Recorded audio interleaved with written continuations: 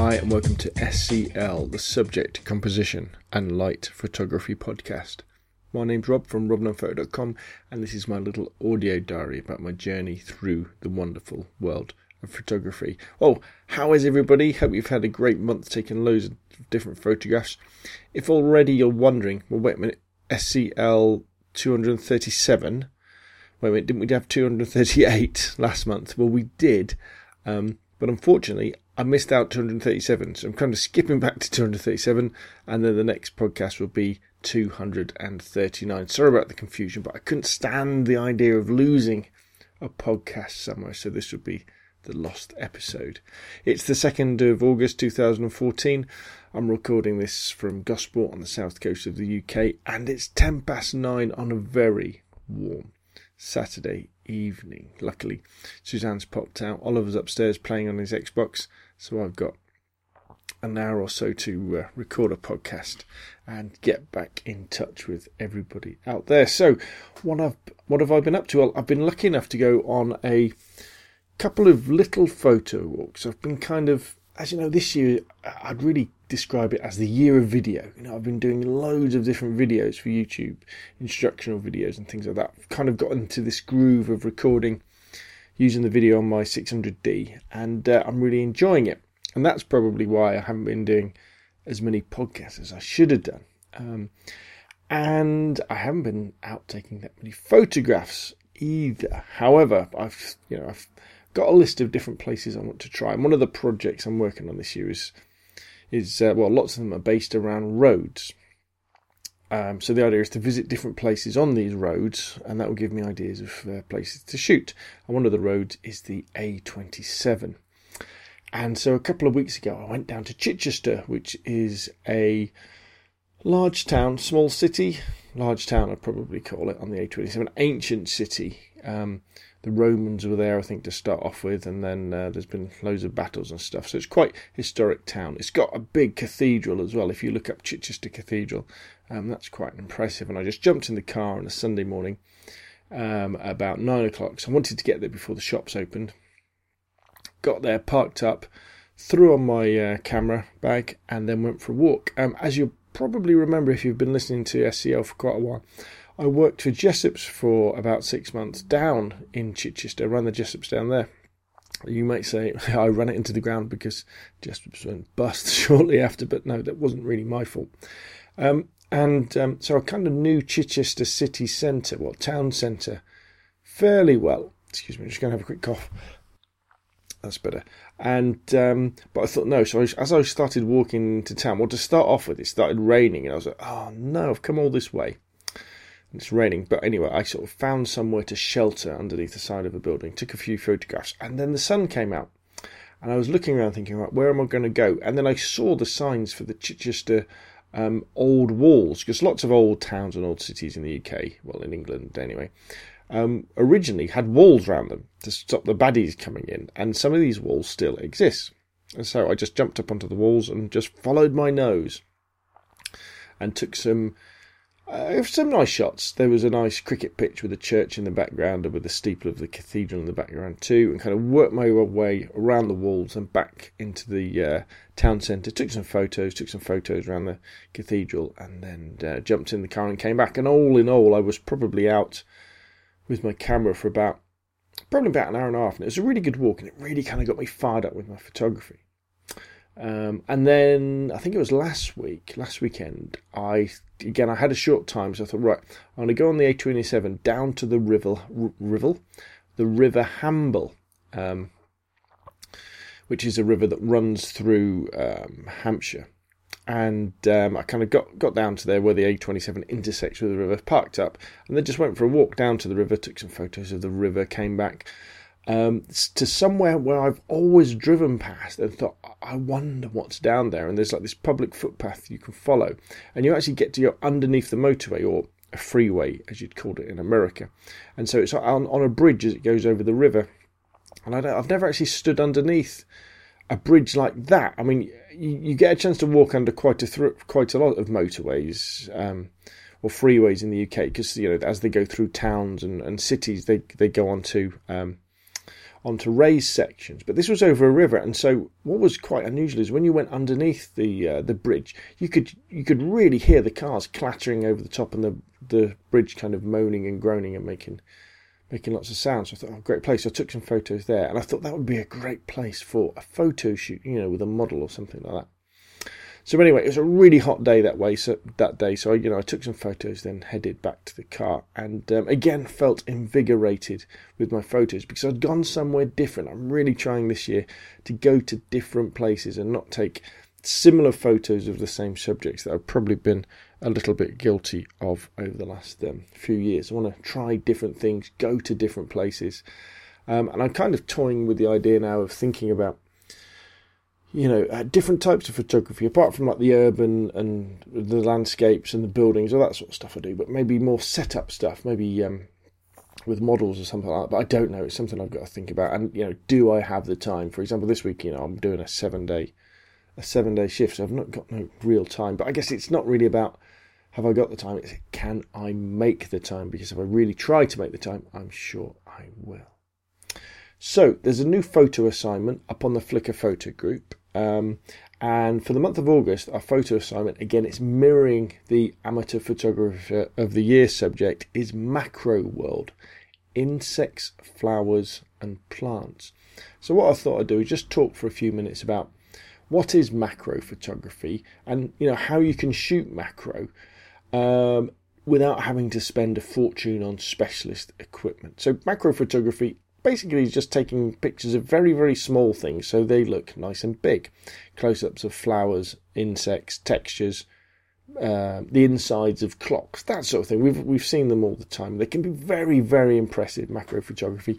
It takes you into a whole different world.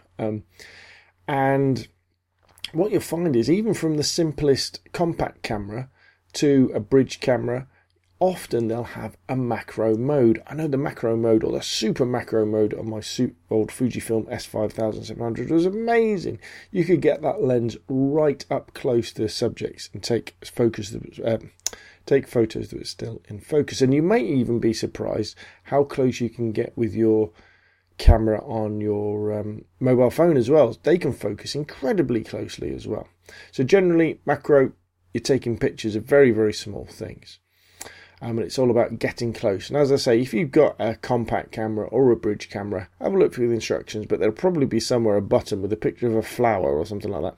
And you'll press that. And what it does is it allows the camera to focus very, very closely. And you can get stuck in with some fantastic macro photography straight away. Now, if you're shooting with the DSLR, it can be more complicated because our lenses, our kit lenses, say our 18-55s that come with our cameras, don't focus very close, so you can't make small things look big. But don't worry, there's loads of different ways of shooting, and where we can have a go at macro photography. Don't cost much or anything at all. And the first thing I would say is, let's imagine there's a flower or there's a spider on a flower, and we want to take a nice macro shot. So we want this spider to look really, really big. The first thing we can do is if you've got a telephoto lens, like a 55-250, 70-300, something like that, you may well find that it is a very basic macro lens anyway. And all you do with those is you zoom them all the way, so as they're zoomed in as much as they can. And then what you find is you stand back from your subject, and you'll be surprised at how good they are at macro of making very small things look very big, because although they're zoomed in all the way, they can focus very, very close. I know my 55-250 Canon IS lens is a really good macro lens for stuff like that. As I say, you zoom all the way in, you stand back, and then you focus on your subject, and you'll get there. Now, there are kind of caveats, if you like, to using a zoom lens like that. Chief of which is focusing can be quite tricky to start off with. To get autofocus lock on something. So, take your time, and you'll find the focus limit, how close you can actually get before the autofocus stops working. And the next one is really camera shake. So you're zoomed in all the way. So you're using a lot of zoom, a lot of magnification. And so all those tiny little movements that you make with your hands, or even say if it's a flower or a spider on a flower as they're wandering around, you've got to make sure you're using a fast shutter speed. fast enough to freeze motion, say, I don't know, a 250th of a second at least, probably 300, probably near a 500th of a second, actually, to be honest, if we're using that much magnification. Or maybe some flash to freeze the action, or put your camera and lens on a tripod, but I'll talk a little bit more about that in the next few minutes. So if you've had a go with your zoom lens, macro, you think, okay, maybe you haven't got a zoom lens, and you've only got a kit lens, don't worry. You can do something called free lensing. Now, free lensing is where you take the lens off your camera. So disconnect it, press that bayonet button, take that lens off, and then just hold it in front of your camera. And although you'll lose you'll lose autofocus to start off with. If you're with a Canon camera, you can put it in aperture priority mode, and it will then work out the exposure for you, even though the lens isn't attached to the camera, and you can still shoot away. And you can turn your lens into kind of like a lens baby effect, a tilt shift lens, if you like. However, the other effect is flip the lens round. Put the big bit of glass that's normally pointing toward your subject, have it pointing into the camera sensor. Have a look through the viewfinder, and you'll find you've got a macro lens. Now, this can be tricky to get things focused. You've got to play around a lot, but you'll be amazed how just by reversing your lens. Now, there are special adapters you can use to do this sort of thing, but I would say just play around with it, see what you can come up with. You'll be surprised. Now, the trick here is to take lots and lots of photographs, because the problem with our cameras is when we're reviewing the photos on the back of our lens, on the back of our LCD screen, lots of ones that are pretty soft actually appear to be pretty sharp. So you've got to take lots and lots, so to give you a fighting chance of getting at least one photo that's in focus.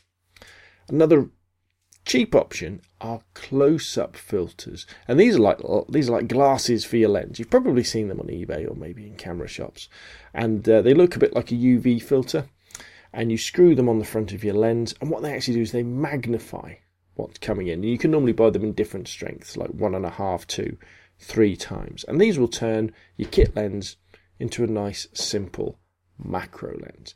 You often lose a bit of quality, can be a little bit soft, especially around the edges.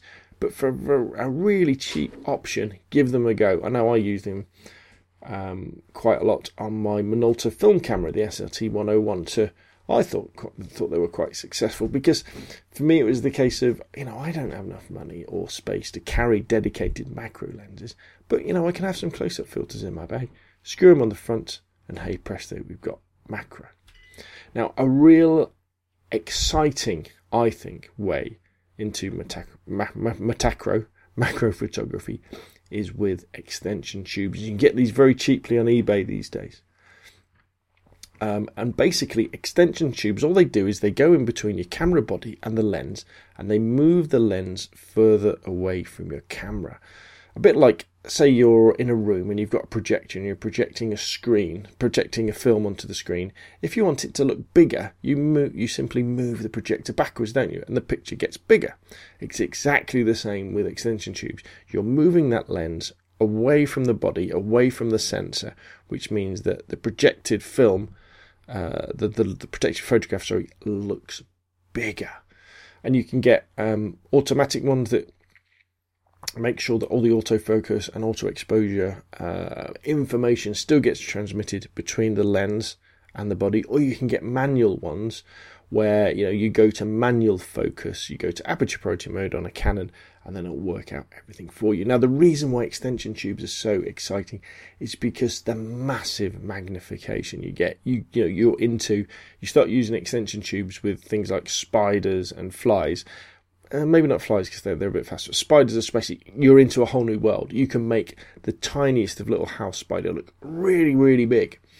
And if you combine it with something like, I tend to find around about 100mm to 135mm focal length lens, whether that be a zoom or a fixed focal length lens, works very, very well with extension tubes. That gives you enough distance between the end of the lens and your subject not to mess with it, especially if it's a spider or an insect, to make it run away, and enough kind of angle of view to make it an interesting shot. Now, although I've mentioned different types of lenses, I personally prefer to use extension tubes with old M42 lenses. I've talked about these in the past.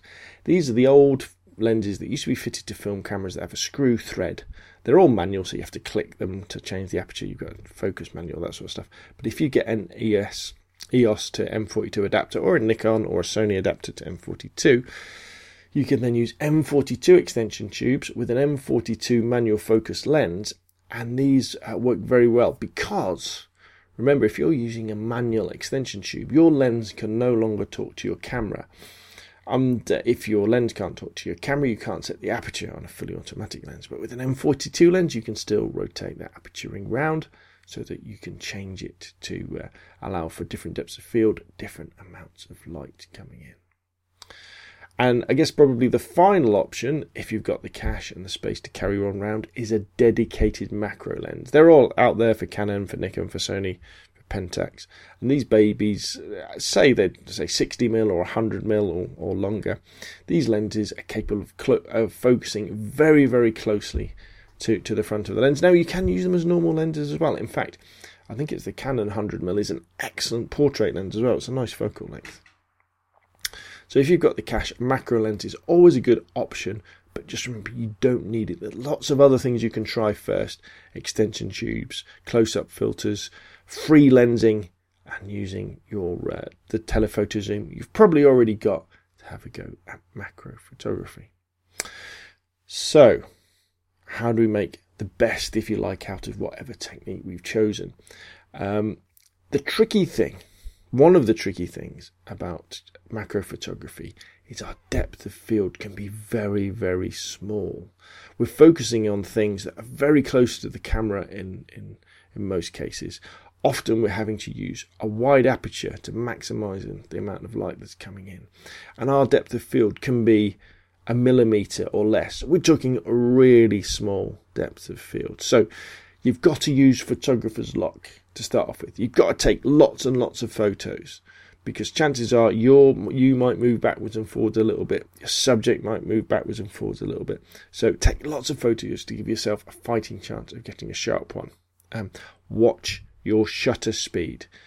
When you're using things like extension tubes, that cuts out an awful lot of light that's coming into the camera. So it's vital that you make sure your shutter speed doesn't go. I would stick her at a 250th of a 500th of a second if you can. Pump up that ISO to keep that shutter speed up.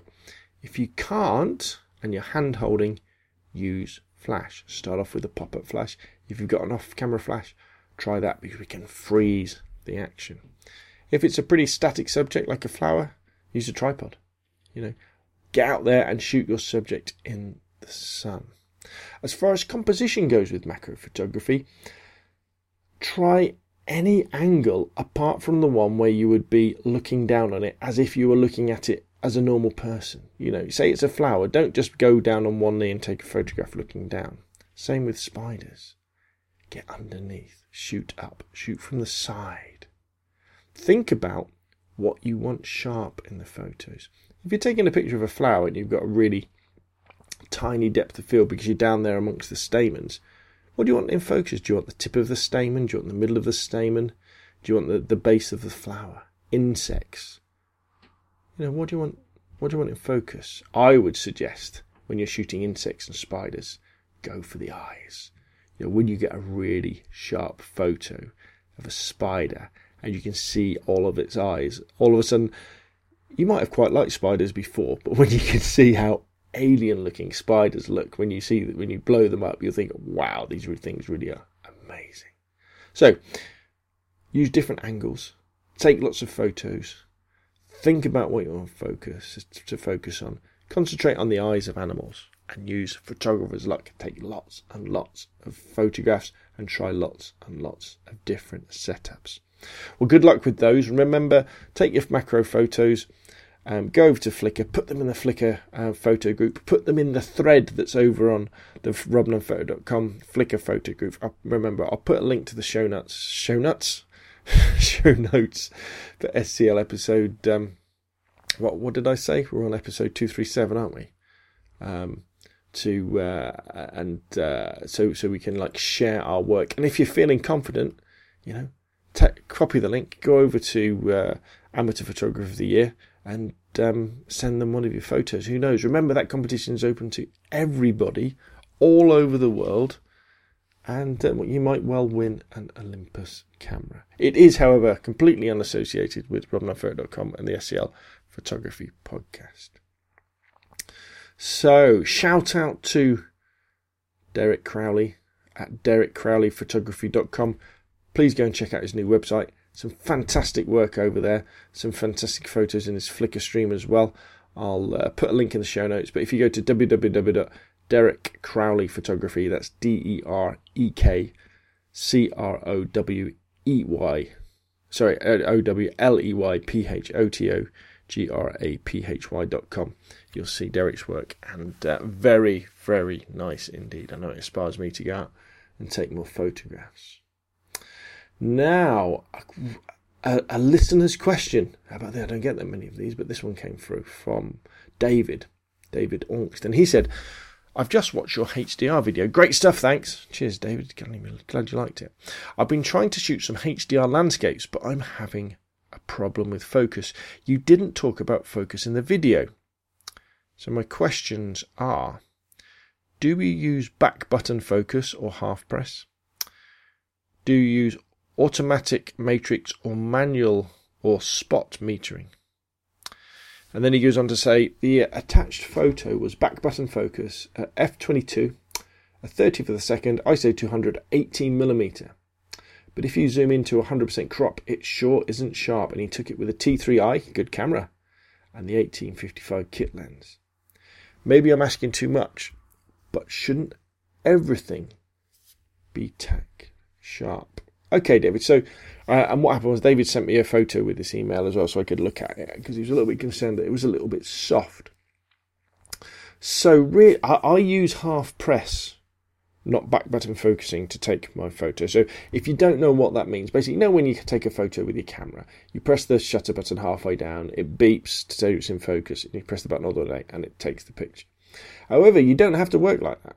With most DSLRs, you can choose a different button to trigger the shutter. So you're separating autofocus and metering from the act of actually firing the shutter. And I think on Canons it's the little star button, I think, on the back you can do. And I have played around with it a little bit. And the difference with that is you look at your subject, you press the button halfway down, it focuses, and then you can take your finger off that and you don't have to worry about it. And then you just press the back of the camera and it will take the picture. I don't think it makes that much difference. Some people swear by it. However, for landscapes, I don't think it really makes much difference at all. And with back button focus, it's just all about practice, I think. You know, if you spend a lot of time with it, happy days. The problem, though, is if you then pick up another camera that isn't set up for back button focus, you'll struggle. But anyway, I don't think it makes any difference if you use half press or back button focus in terms of sharpness in a photo. There's other things that affect it more. When I meter, 9 times out of 10, I just use matrix metering. So I just let the camera work out the metering. And then maybe if the scene's a little bit bright or a little bit dark, I might use a little bit of exposure compensation, but that's it. Now, the things that probably affected your photo the most are these. I would say what you need to do is put your camera on a tripod, because you were saying you're shooting at a 30th of a second, which is quite slow. I know with IS we should be able to handle it, but put your camera on a tripod and turn the IS off. Alright? Use shutter delay. So press the little button that tells you when you want to do it, and put like a 10-second shutter delay on it. If you really want to get serious, go into the custom menu options and put on mirror lockup as well. But anyway, get it on a tripod, turn IS off, and let's get rid of the chances of having camera shake as part of the problem with softness. The next thing really is, don't think that f22, because it's the smallest aperture, gives you the sharpest photo. It's far from that. At f22 you get, I think it's diffraction or refraction, I can never remember what it is, but basically your smallest aperture is not your sharpest aperture with your lens. And in fact, lens manufacturers and camera manufacturers, they know that we don't shoot at f22. They know most of the time we don't shoot at f16. They know we like shooting wide open, and we like shooting at f2.8, f3.5, f1.8, etc. And you tend to find that with most camera lenses, the sharpest aperture is probably a couple of stops up from wide open. So f5.6 or f8, maybe f16, that sort of thing. So I would say, get your camera on a tripod, turn IS off, go to aperture priority mode, use a little bit of exposure compensation if you need to, and then set it to f8 or f16. And then all you've got to do, and you can do this with manual focus or auto, doesn't matter, focus about a third of the way into the scene for a general landscape photo. So look at the scene in front of you. Say it's a river with some trees, and think, okay, so how far away are those trees? What would a third of the way to the trees be? Focus on that, and that will give you hyperfocal. That means most of the things in front of the where you're focusing will be in focus, and everything afterwards will be in focus as well. If you really want to check on a camera like the T3i, you can fire up live view, and you can zoom in using the plus button, and you can move around to check to see what's in focus. Flick over to manual focus and just get whatever you want to be in focus, really, really sharp. And the great thing about zooming in and checking your focus this way is you can see any movement that's happening as well. If it's a windy day, you can see the trees or the shrubs moving. And you can also see the camera moving as well. So maybe you need to tighten up your tripod, hang a camera bag off the tripod to weigh it down a bit. And I guarantee you will then get sharper photos. If you're hand holding, again, use f8 or f16 for whole scene sharpness. But don't let your shutter speed fall below 100th of a second with your kit zoom, even with image stabilization on. Because if your shutter speed starts getting a little low, you're going to get camera shake. And that means your photo will be a little bit soft. And also, when you start getting below 100th of a second, again, the wind is going to affect things, and things are going to be moving. If your shutter speed does start getting a little bit low, dropping below 100th with a kit lens or 1/125th, bump up your ISO. So take your ISO up to 200, 400, 800. With the T3i, you can push it a long way, especially outside, where there's lots of light. You can push it 800 and it doesn't matter. The final thing, though, I would say about this photo is it kind of looks all right to me. Remember, the kit zoom, the 1855 3.5 to 5.6, isn't the sharpest piece of Canon glass out there, but it's good enough for most situations. And remember also that apparent sharpness is also really dependent on contrast. And so it's not just about focusing, it's not about using the right aperture, it's not all about making sure you've got the correct shutter speed. It's things like, have you got a lens hood on? Because if some light is entering your lens at the wrong angle and bouncing around, that will reduce contrast in your photo, which will make it look soft. So do you use a lens hood? Would you be better off shooting the scene with the sun lower in the sky, say earlier in the morning or later in the afternoon? Because then you get better shadows, you get darker shadows, and so you get more contrast, so the photo looks sharper. If you're converting to HDR, one of the main reasons for shooting and converting to HDR is that it brings up all the detail in the shadows and the highlights, which means that you're reducing global contrast. So that will make photos look softer. So you need to add back in more contrast in post-processing to make the photo pop more. In other words, slide up the clarity slider, that'll help a little bit, and the contrast slider in whatever photo editing software you would use.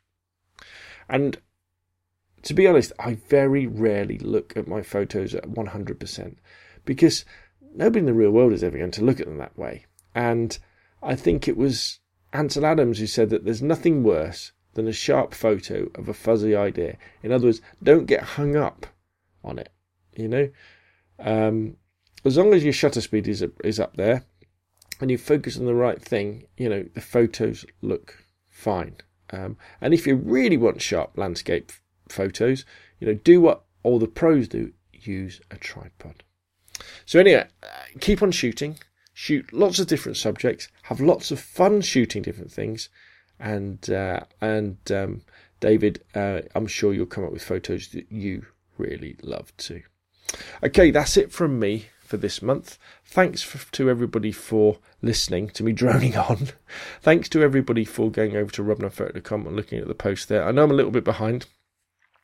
Most of the main work is going into YouTube at the moment, so again, check out YouTube if you want to look at some of my latest video tutorials and reviews and that sort of thing. I love the fact that people put their photos into the Flickr group. I can't describe how proud I feel when I look at the work that's going in there, and I think, gosh, these are people who listen to the podcast and they put their photos in our little photo group, and it inspires me and hopefully inspires you to go out and take more photos too. And I really love it, and I try and look at all of them and add my little favourites and the odd little comment as well, and I hope it helps, and I hope it's constructive, and keep up the good work, because there is some fantastic stuff going in there. Thanks to everybody for taking part in the photo assignments. I know there hasn't been that many going in, but please, it's all about making you thinking about, for example, this month, right, let's do some macro photography, let's get out and take some different photos and stick them in the robnunphoto.com Flickr group. It really is very much appreciated indeed from me. You can email me, scalespeeder@gmail.com, if you've got any questions, suggestions for the podcast or the site. And all that really remains for me to say is thank you very much for downloading and listening to the podcast. My name's Rob from robnunphoto.com. I need some new false teeth so we can actually talk properly, and hopefully pretty soon I'll see you on Flickr.